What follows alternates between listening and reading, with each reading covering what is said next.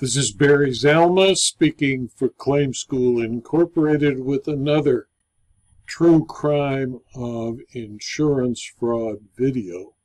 Number 42, Shoes on Melrose. It was a successful, trendy shoe store on Melrose Avenue in West Hollywood, California, stocked with electric yellow combat boots and pink platform shoes. His was the most popular shoe store on the avenue. The beautiful people provided a good income for Albert Benvenuti, the owner. Albert was an honest man. He treated his customers fairly. He never questioned them when they brought shoes back. Manufacturers admired him because he paid for his merchandise within 10 days of invoice. Like all small businessmen, Albert was certain he was overtaxed. Half his income went to state and federal taxes.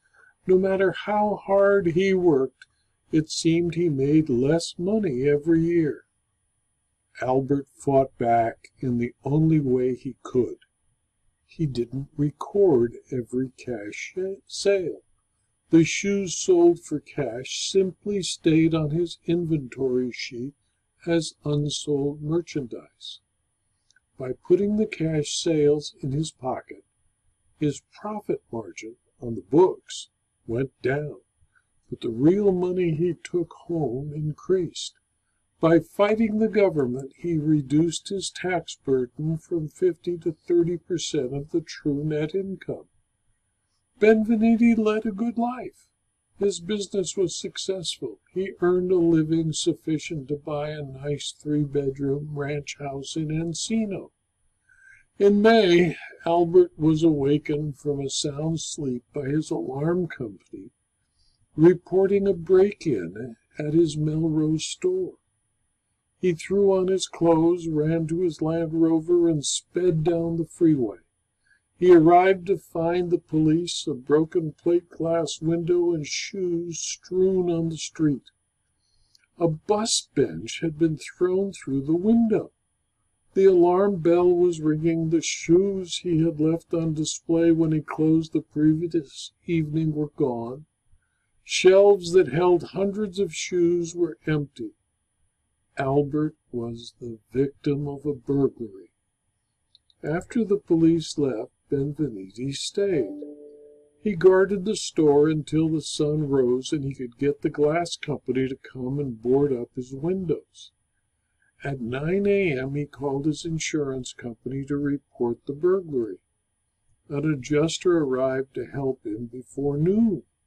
The adjuster took a recorded statement from Albert and assured him that his coverage was in order. He asked Albert for his last inventory. Albert gave the adjuster the tax return for the previous year where Albert had reported to the IRS his year-end inventory. He told the adjuster he had never taken a physical inventory where he counted every shoe in the store. The adjuster explained he had called an inventory company to count every pair of shoes in the store. They would then, from his old inventory and new inventory, adding in all purchases and deducting all sales, be able to calculate an accurate amount of the loss. This is the first insurance claim I have ever made, Albert said. Well, it is a straightforward claim. I should think it will take us not very long to resolve it. I used to think that buying insurance was a waste of money, Albert replied. Now I know why I pay the money. The inventory team arrived at 3 p.m. and started counting.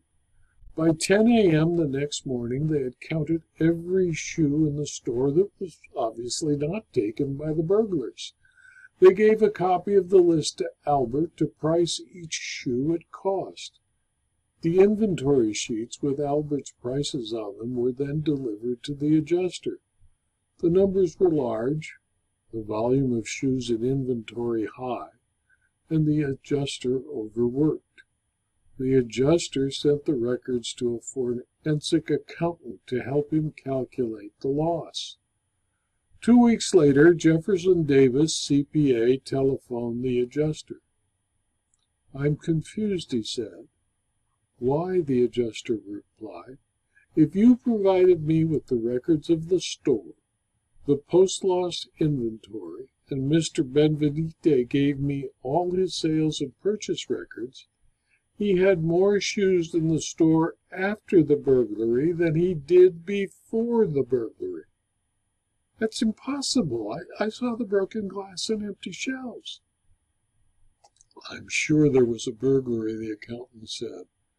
"There is either something wrong with the records, or Benvenite's shoes had a most unusual burglary, where the burglars brought merchandise into the store rather than take merchandise out."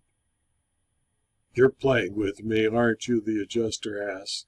"No, I'm deadly serious," the accountant replied. "How could this happen? There are methods, but none of them favorable to your insured." "Like what?" "The pre-loss inventory records could be wrong. The sales records could be wrong. The purchase records could be wrong. Or there was never a burglary." "But why?" "I don't know. I'm an accountant, not a seer." The adjuster could not leave the questions raised by the CPA unanswered. He decided to hire counsel to take an examination under oath so Benvenite could explain the situation. He had little doubt that Benvenite was an honest businessman who had suffered a loss. The report from the forensic accountant, however, required answers. The lawyer hired to find some way to establish a payable loss told Benvenite the reasons for the examination under oath was that the calculations of the accountant showed a greater inventory after the burglary than before the burglary. He informed Albert that never in my experience or that of your insurer has a burglar ever brought merchandise to the victim of a crime rather than the other way around.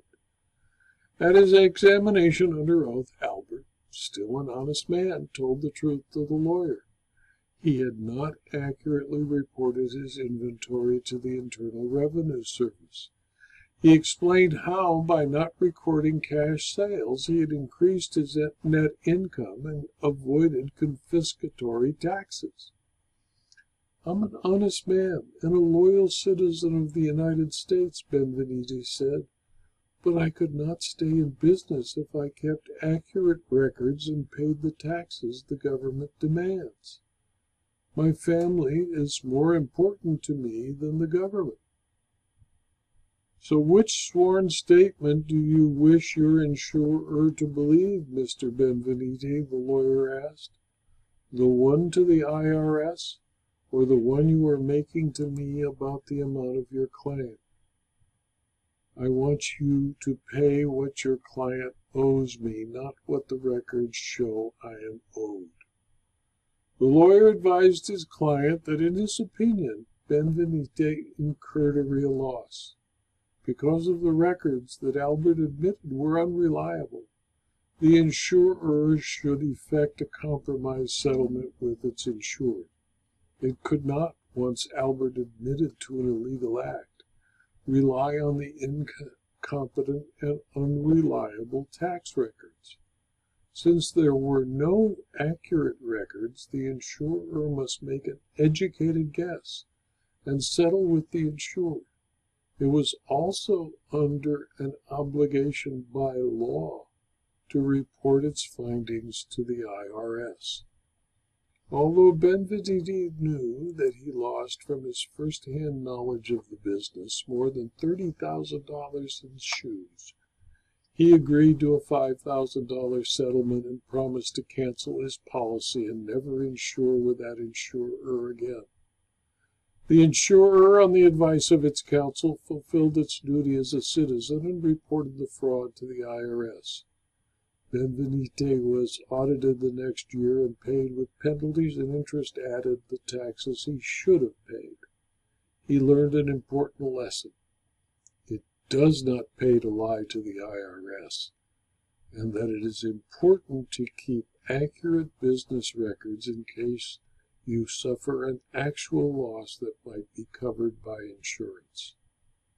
Benvenuti was pleasantly surprised that he was not prosecuted by the U.S. government or the state government for the presentation of a fraudulent claim and for the presentation of false tax returns.